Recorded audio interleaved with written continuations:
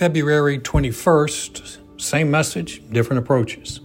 Acts chapter 17, verses 1 through 3, and 22 through 23. Now when they passed through Amphipolis and Apollonia, they came to Thessalonica, where there was a synagogue of the Jews. Then Paul, as his custom was, went into them, and for 3 Sabbaths reasoned with them from the Scriptures, explaining and demonstrating that the Christ had to suffer and rise again from the dead, and saying, "This Jesus, who I preach to you, is the Christ." Verse 22, Then Paul stood in the midst of the Areopagus and said, "Men of Athens, I perceive that in all things you're very religious. For as I was passing through and considering the objects of your worship, I even found an altar with this inscription, to the unknown God. Therefore the one whom you worship without knowing, him I proclaim to you." Imagine what it'd be like to go into an area where there were no churches and begin to reach people for Christ. This was the pattern of Paul's life. He was the pioneer and the first worldwide missionary. And Paul had a strategy.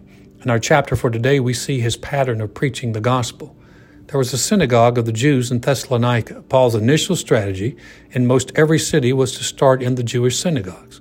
Even though Paul had an assignment to preach the gospel to the Gentile world, he never forgot his Jewish heritage. He would go into the synagogues and reason with the people there out of the Scriptures. And this made perfect sense. When Paul wrote the church in Rome, he declared the gospel was the power of God to those who believe, to the Jew first, and also to the Greek. So by going to the Jew first, Paul was fulfilling God's plan. And by going to the Jews and the synagogues, he could reason with the people there out of the Scriptures. The Jewish people had a good working knowledge of the Scriptures. They had been taught the Scriptures from an early childhood. Their knowledge of the Scriptures gave Paul a point of reference, a starting place to proclaim Jesus as risen from the dead. The typical response from the synagogues was the pattern we see in Thessalonica. Paul would reason with the people for a few Sabbaths, and a number of the people would believe and receive Jesus as Savior.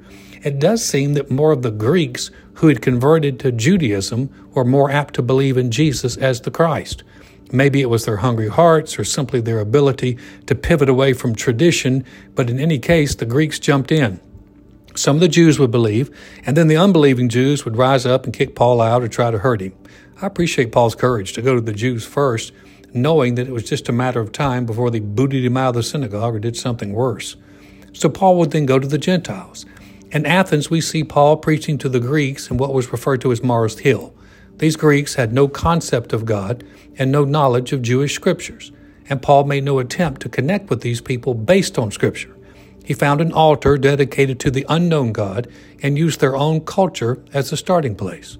The strategy was Scriptures for the Jews and no Scripture for the Gentiles. And as it pertained to reaching the Gentiles, some would believe and some would mock, but it was a start. Application. A number of years ago, a movement took place in the Big C church called Seeker Sensitive.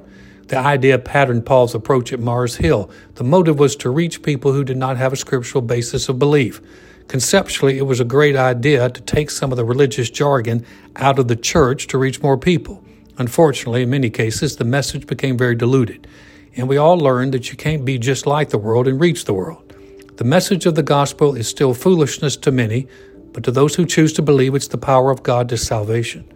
So as a church leader, we need your prayers and Holy Spirit-inspired strategies in order to reach a generation that has moved farther away from God.